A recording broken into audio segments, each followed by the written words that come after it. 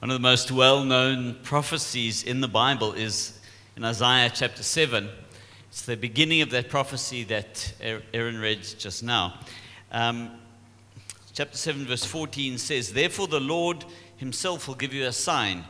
The virgin will conceive and give birth to a son, and will call him Emmanuel."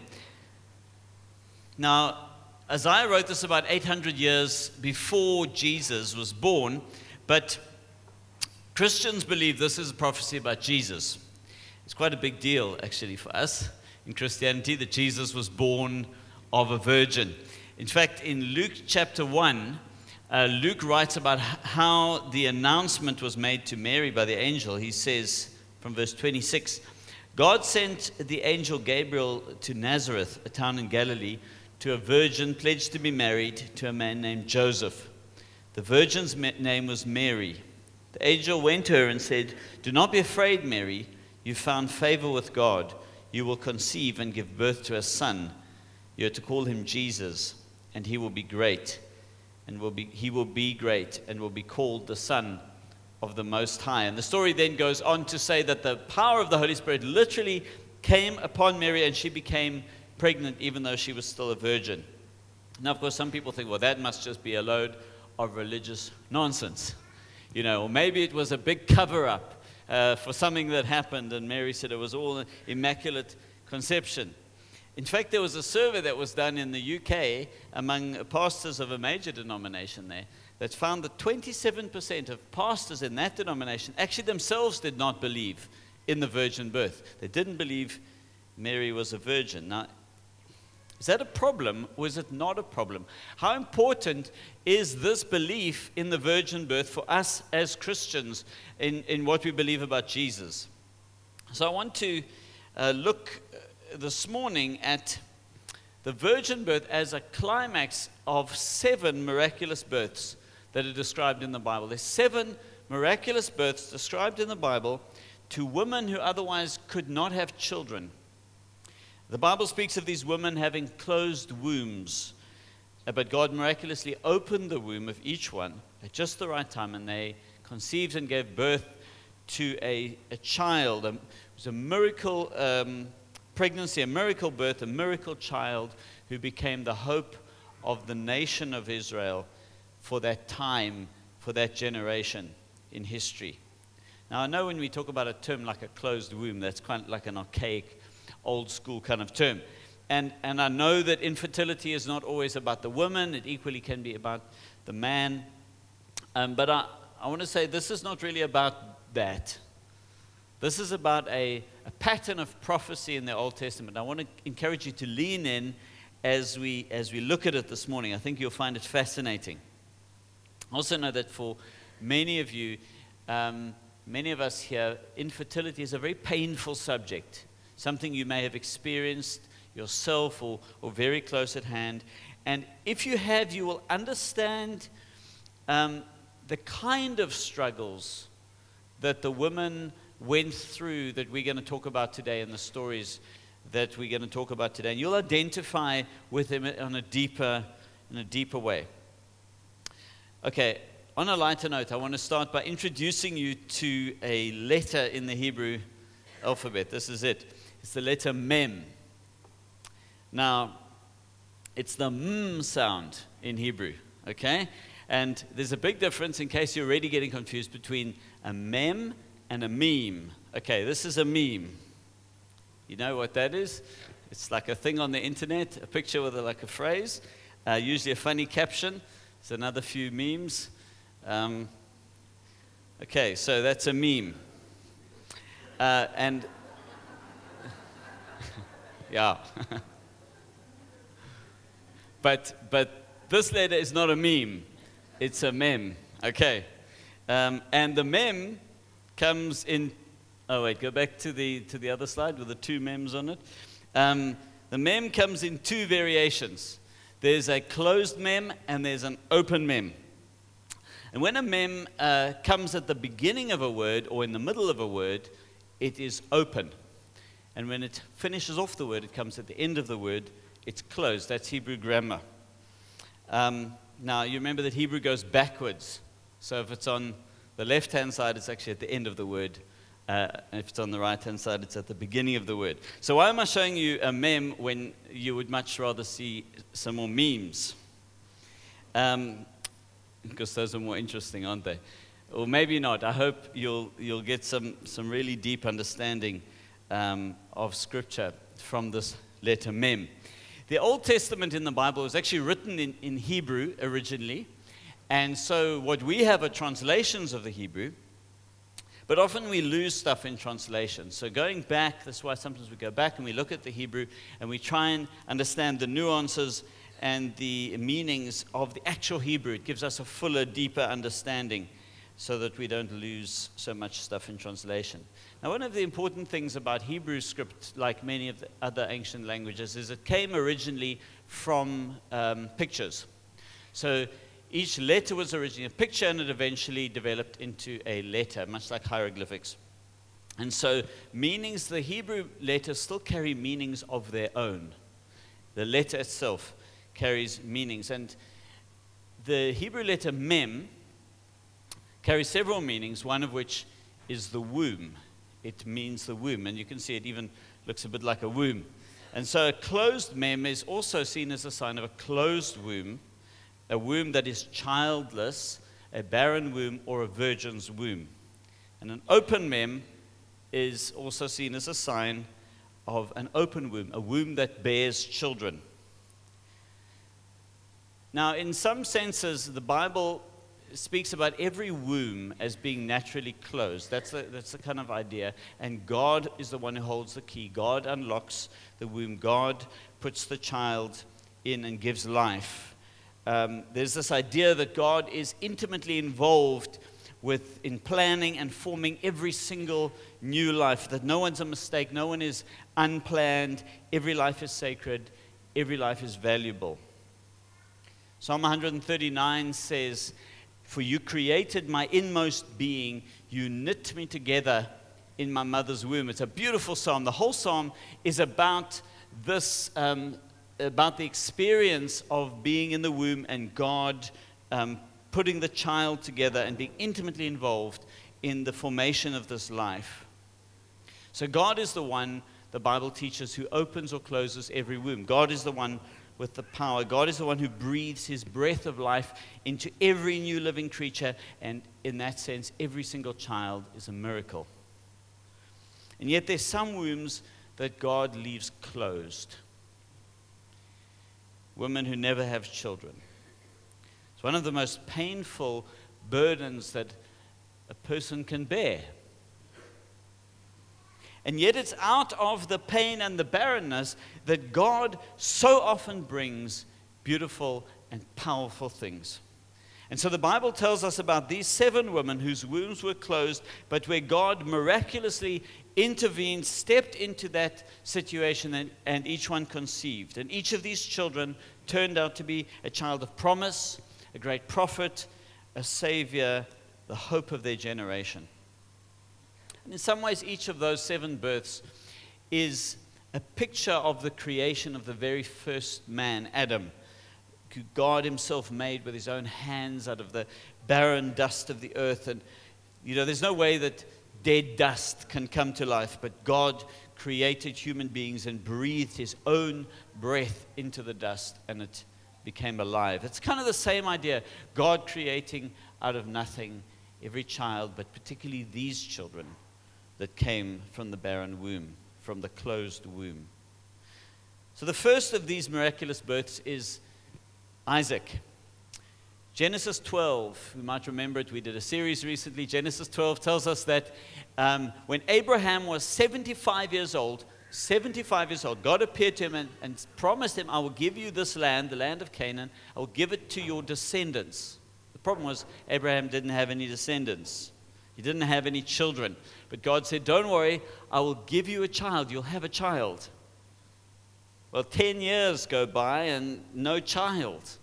And then God again promises Abraham, "I'll give you a child." Now he's 85. And Sarah, his wife, is 76. Not really any chance of a child. But does Sarah fall pregnant? No. 13 more years go by. And now Abraham is 99 and Sarah is 90. And God appears again. This time God appears in human form. He stands there in the flesh with two angels. And he comes to Abraham and he says, this time next year, Sarah will have a child. Now Sarah's kind of listening in, and it's so absurd.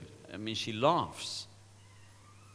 And yet the next year, she does give birth to a son. Now, the Bible makes a big deal of the fact that Isaac is born from a closed womb, because there can be no doubt that he is a miracle child. He's not an ordinary child. He is the fulfillment of God's promise, even though the promise seemed impossible. And even though it seemed impossible at the beginning, and God waited 23 more years.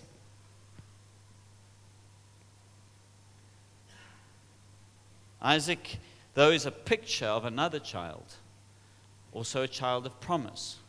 Also a child that was waited for, that some thought would never come. Now, infertility seems to have been a thing at that time, as it is today, because the very self-same thing happens to Isaac's wife, Rebekah. Genesis 25 tells us that Rebekah also couldn't have any children, just like her mom-in-law. And then Isaac prayed to God, and God, it says, opened her womb, and she became pregnant with twins. It's her only pregnancy. The only time she falls pregnant, she has twins, no IVF. Esau and Jacob are her two miracle boys, and each of them is very powerful and influential. Each of them becomes the father of a nation, the Edomites and the Israelites. But the Bible follows mostly Jacob's story. And perhaps the most well-known story of Jacob is the night that he wrestles all night with a man. This man comes to him and they have a fight that goes on the whole night. And Jacob realizes this is no ordinary human being that he's wrestling with. And he grabs onto the man. He says, I won't let you go till you bless me. And the man says, okay.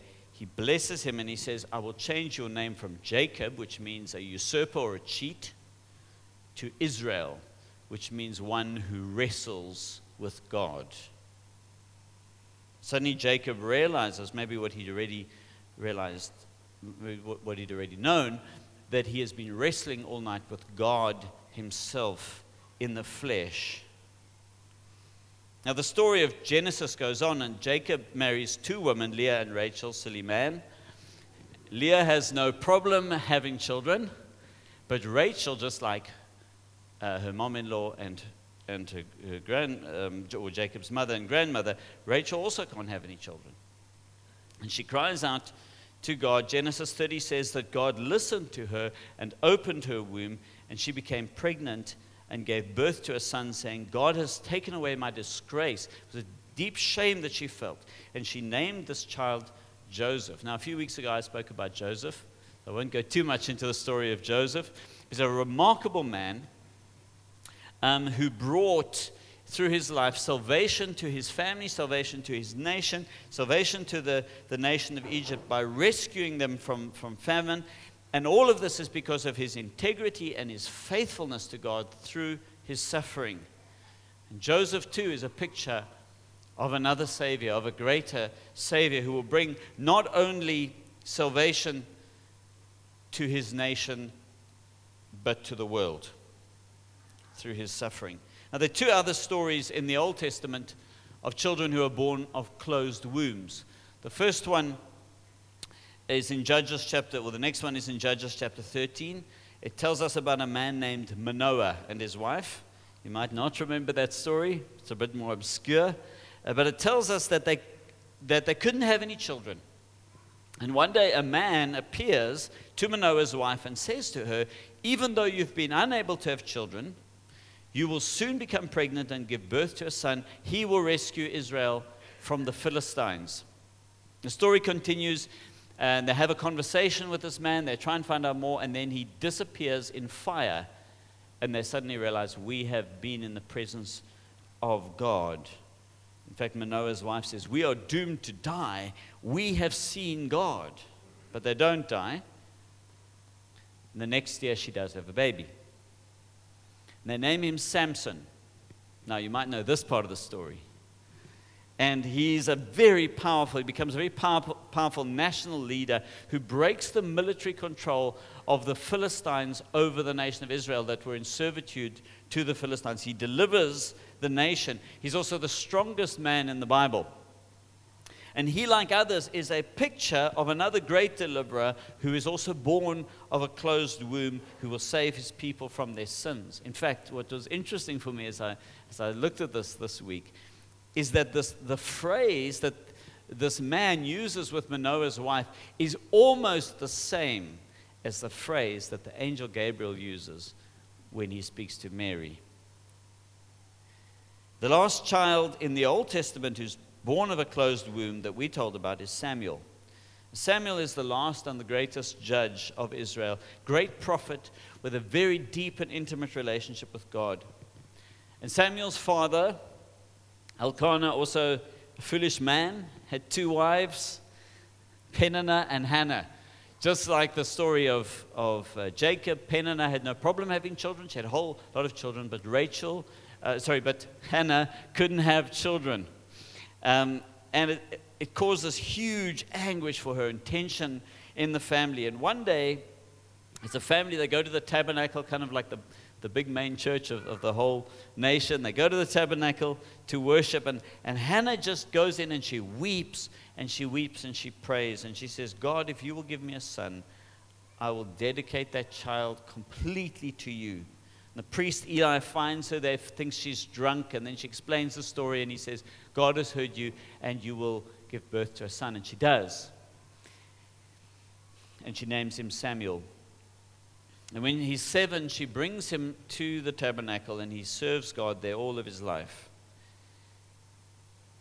Now, you might remember that story, probably the most well-known story of Samuel, when he's a little boy and he's lying in the tabernacle in front of the ark, and he hears a voice calling him, Samuel, Samuel. And he thinks it's Eli the priest. So he gets up and he runs to Eli and he says, you called me, here I am. And Eli says, I didn't call you, go back to bed. And then the same thing happens again. The voice calls, Samuel, Samuel. And he runs to Eli again. And Eli says, then he twigs. He says, I know what's going on here. He says, this is the voice of God, and this is how you must answer. And so Samuel goes back to bed, and then the voice comes again, Samuel, Samuel. So the book of 1 Samuel verse 3 says this. Chapter 3 verse 10 says, the Lord came and stood there, calling as at other times, Samuel, Samuel. Then Samuel said, speak, for your servant is listening.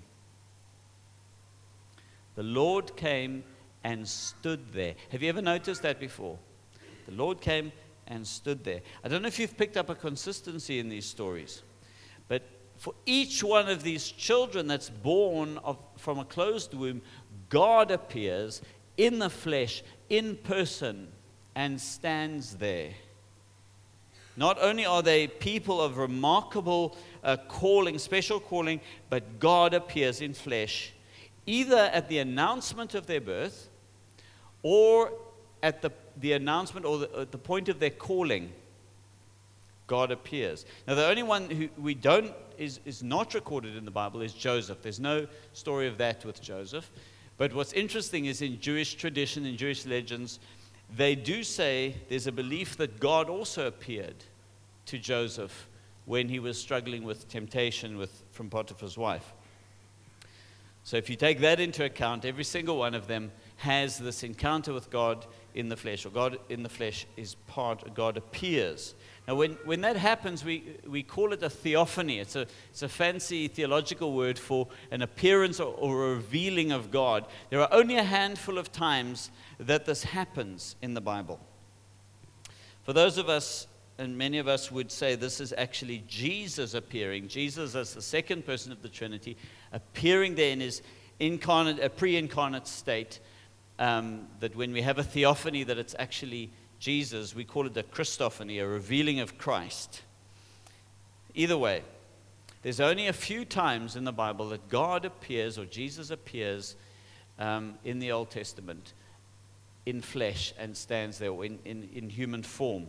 But it is a pattern with children born from the closed womb, the physical appearance of God. It's very fascinating.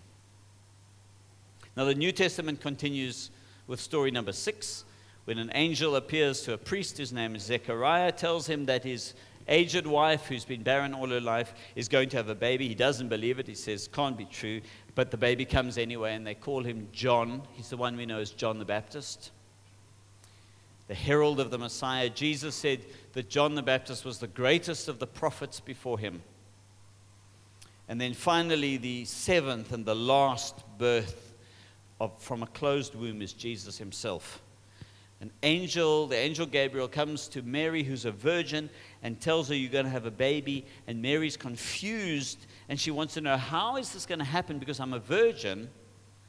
And the angel answers, the Holy Spirit will come on you, and the power of the Most High will overshadow you. And so the Holy One to be born will be called the Son of God. All the pregnancies and the births that we've looked at so far, Isaac and Jacob and Joseph, Samson and Samuel and John the Baptist, are all prefigurations. They're all foreshadows. They're all hints at Jesus himself. And just as they were born from closed wombs, and just as they were the hope for their generation, the hope for their nation, the greatest of all, who is the hope for all nations, is born not just from a closed womb, but from a virgin's womb. You see, there's a very sacred reason for the virgin birth. It's the definitive sign, or a definitive sign, that Jesus is the ultimate child of promise, is the perfect Savior, is the most powerful judge, is the greatest of the prophets. And he is also the one who comes and stands there at the birth or at the calling of every other child born from a closed womb in the Old Testament. Now, at the beginning of this message, I read to you from Isaiah's prophecy.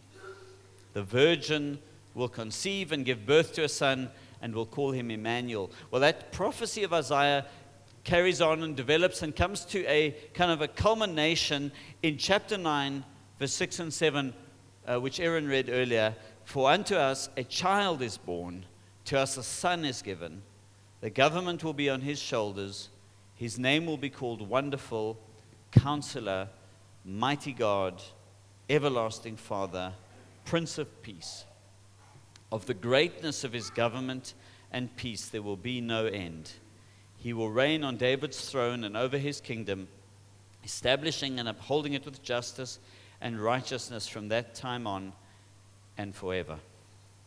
So who is this child that Isaiah speaks about that's going to be born of a virgin, that will be called Wonderful Counselor, Mighty God? Well, you're going like, I can switch off now because I know the answer to that. I read it on a Christmas card. It's Jesus. So perhaps it would surprise you, it might surprise you to know that the Hebrew word Alma, which we translate as virgin there, was translated as virgin in our Bibles, does not necessarily mean virgin. It can mean any young woman of marriageable age. Usually it does refer to a virgin, but not necessarily. Not in Hebrew. So lots of scholars have looked at that and argued that, Isaiah wasn't writing about Jesus. Isaiah was writing about a woman in his own day, maybe his wife, not about Mary. And then as the prophecy continues, it's not exactly clear whether Isaiah is speaking about the same child all the way through, or if it's a different child. When he gets to chapter 9, some people say, no, he's talking here about the King Hezekiah that's going to be born, the birth of King Hezekiah. So why do Christians then take this to be a prophecy about Jesus? And if it is about Jesus, why do we have the audacity to translate Alma as virgin rather than young woman? I'm just putting it out there. Let's explore it. I think there are 3 reasons that we believe it refers to Jesus and that it refers to a virgin. And the first is that all the ancient prophecies in the Bible actually have double meanings. They mean something always literally for their own generation, and they hint at something for the future. It's a picture of something in the future. It's not at all strange that Isaiah might have been talking about a child of his in his own generation, maybe even his own child, his own son, but also hinting that this child is a prefiguration, a foreshadow of the Messiah who's going to come. The second reason we believe this refers to Jesus is that the words of the passage say he will be called Wonderful, Counselor, Mighty God, Everlasting Father, Prince of Peace. Now, these words definitely speak of somebody greater than King Hezekiah or any other human being. The Bible would never use a phrase like that to refer, the phrase Mighty God, to refer to a human being. There's a clear indication that this is looking forward to somebody else, God in the flesh. And the third reason is that the ancient Hebrew rabbis, especially the Kabbalists, who are the mystics, did actually believe that this passage, when it talked about the Alma, was referring to a virgin, and that this was a prophecy about the Messiah. From about, let me give you a bit of history here and I'll explain why. From about 320 BC, when Alexander the Great came through and conquered the Middle East, Greek became the predominant language of the Middle East. And so by 132 BC, I'll tell you why that date is important now, most Jews actually spoke Greek, not Hebrew. They couldn't even read their own scriptures because they were speaking Greek. And so in 132 BC, that's 132 years before Jesus, quite a long time before, 70 priests, 70 rabbis, in fact, got together and they said, we need to translate the scriptures, which was then the Old Testament, into Greek, because people can't understand Hebrew anymore. And so they began this arduous, long task of translating the Hebrew scriptures, the Old Testament, into Greek. We call that version of the Bible the Septuagint. It means the 70 rabbis. It's a very, very important key in helping to understand and unlock some of the understandings of the ancient Hebrew Old Testament. Now, here's the thing. When the 70 rabbis got to Isaiah 7, they translated the word Alma, which can mean virgin or just young woman. They translated it into the Greek word Parthenos. And Parthenos does literally mean virgin, only, specifically. So when they came to that point, they were the learned Hebrew scholars at the time. They believed so firmly that this referred to a virgin that they translated it as virgin. Why would they do that? Why were they so convinced? This is perhaps the most interesting part of all, I think, because there is a tiny clue hidden in the text which leads us to this conclusion. At the culmination of this passage, it says there's this word greatness, of the increase or of his greatness. Let me just find it.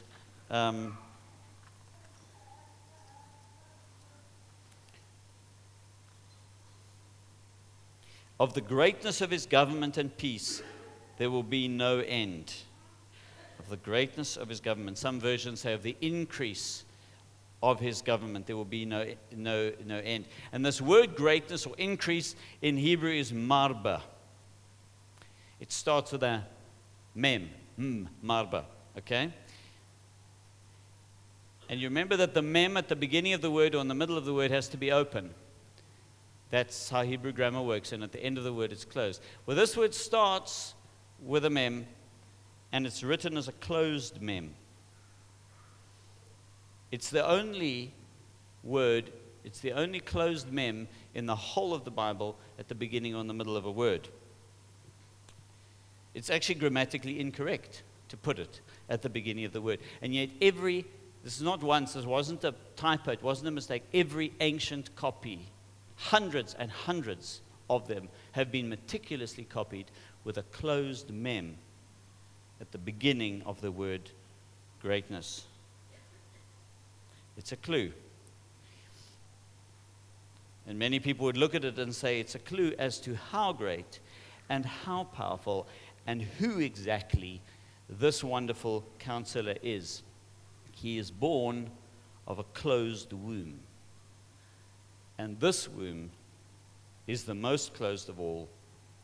It is a virgin's womb. Now, Jesus' birth brings to fulfillment every picture in Scripture of prophets and priests and patriarchs and saviors and children of promise that have been born of closed wombs. He is the one to whom all these stories and all these pictures point. It's a very beautiful thread in Scripture. But what does it say to us today? I think apart from the doctrinal importance of the virgin birth, theological importance, I think it says this, and this is more on a personal level, that God chooses to bring powerful things from places of barrenness and suffering. And perhaps the child that is born of the closed womb doesn't only represent Jesus the Messiah, but all of God's plan, which is that every child and every vision and every endeavor and every life that emerges through great struggle and in complete dependence on God's miraculous hand,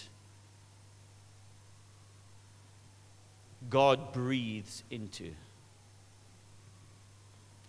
And so if you are struggling with barrenness of the womb, or barrenness of the soul, or barrenness in your circumstances or in your home, I want to say, look up to God and ask Him for a miracle. Ask Him to breathe His life into that barren space in your life and do something miraculous which you could not do yourself.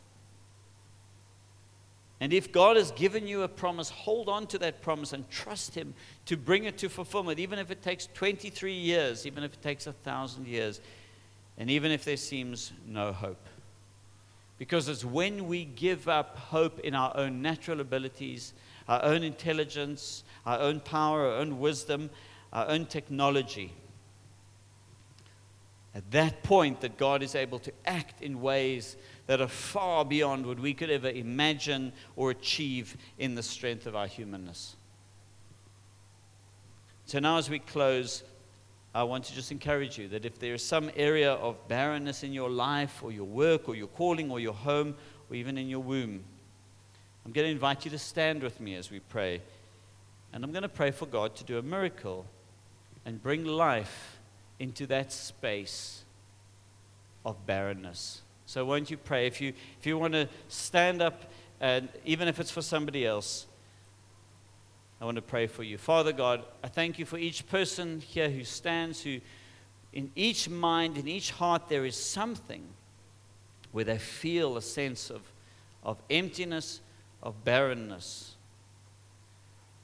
And each one is standing and asking, God, will you breathe your ruach, your breath, into that place, and will you create something beautiful and powerful? And so, God, we want to hand over control. We want to hand over our dependence on ourselves and our technology and our intelligence and our strength. We want to hand it over to you and say, God, will you do something where humans can no longer do anything? Will you breathe your life? Will you create something beautiful for us? Will you create something beautiful and powerful for this generation from every space of barrenness? We ask you this in Jesus' name, by your power, by the power of the Holy Spirit. Amen. Amen. Please will you be seated, and invite John just to close for us.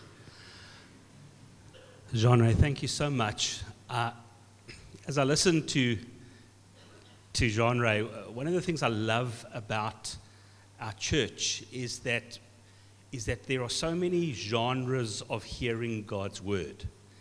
And to hear and to dig and to think about things that took thousands of years. And then also to know that that's an immensely practical faith. The story isn't meant to be about 7 husbands and wives who couldn't have children or one miraculous birth. It's meant to be a story that speaks to all of us. I heard somebody say this week, the problem with being a Christian is it's such a daily thing. It's such a daily thing. And what's beautiful as we celebrate Christmas and as we celebrate Advent and as we wait for the 25th, we are encouraged to go out there and be the daily thing. That we go out there and bring the hope and love and joy to a barren world, a world that has given up, a world that's just going to party because they need to forget. And so I'm going to invite you, as the last thing we do now, to stand again and receive the blessing of God. The blessing that says we await the promised Messiah from a place from which nothing can come, the Lord Jesus Christ himself. And now, I send you out in the name of God, our Father, in the power and love of Jesus, our Savior, and in the grace and mercy of our Holy Spirit. Go and remember that Jesus is coming, and coming soon, and coming to make all things new. And all God's people said, Amen. Amen. God bless you. Have a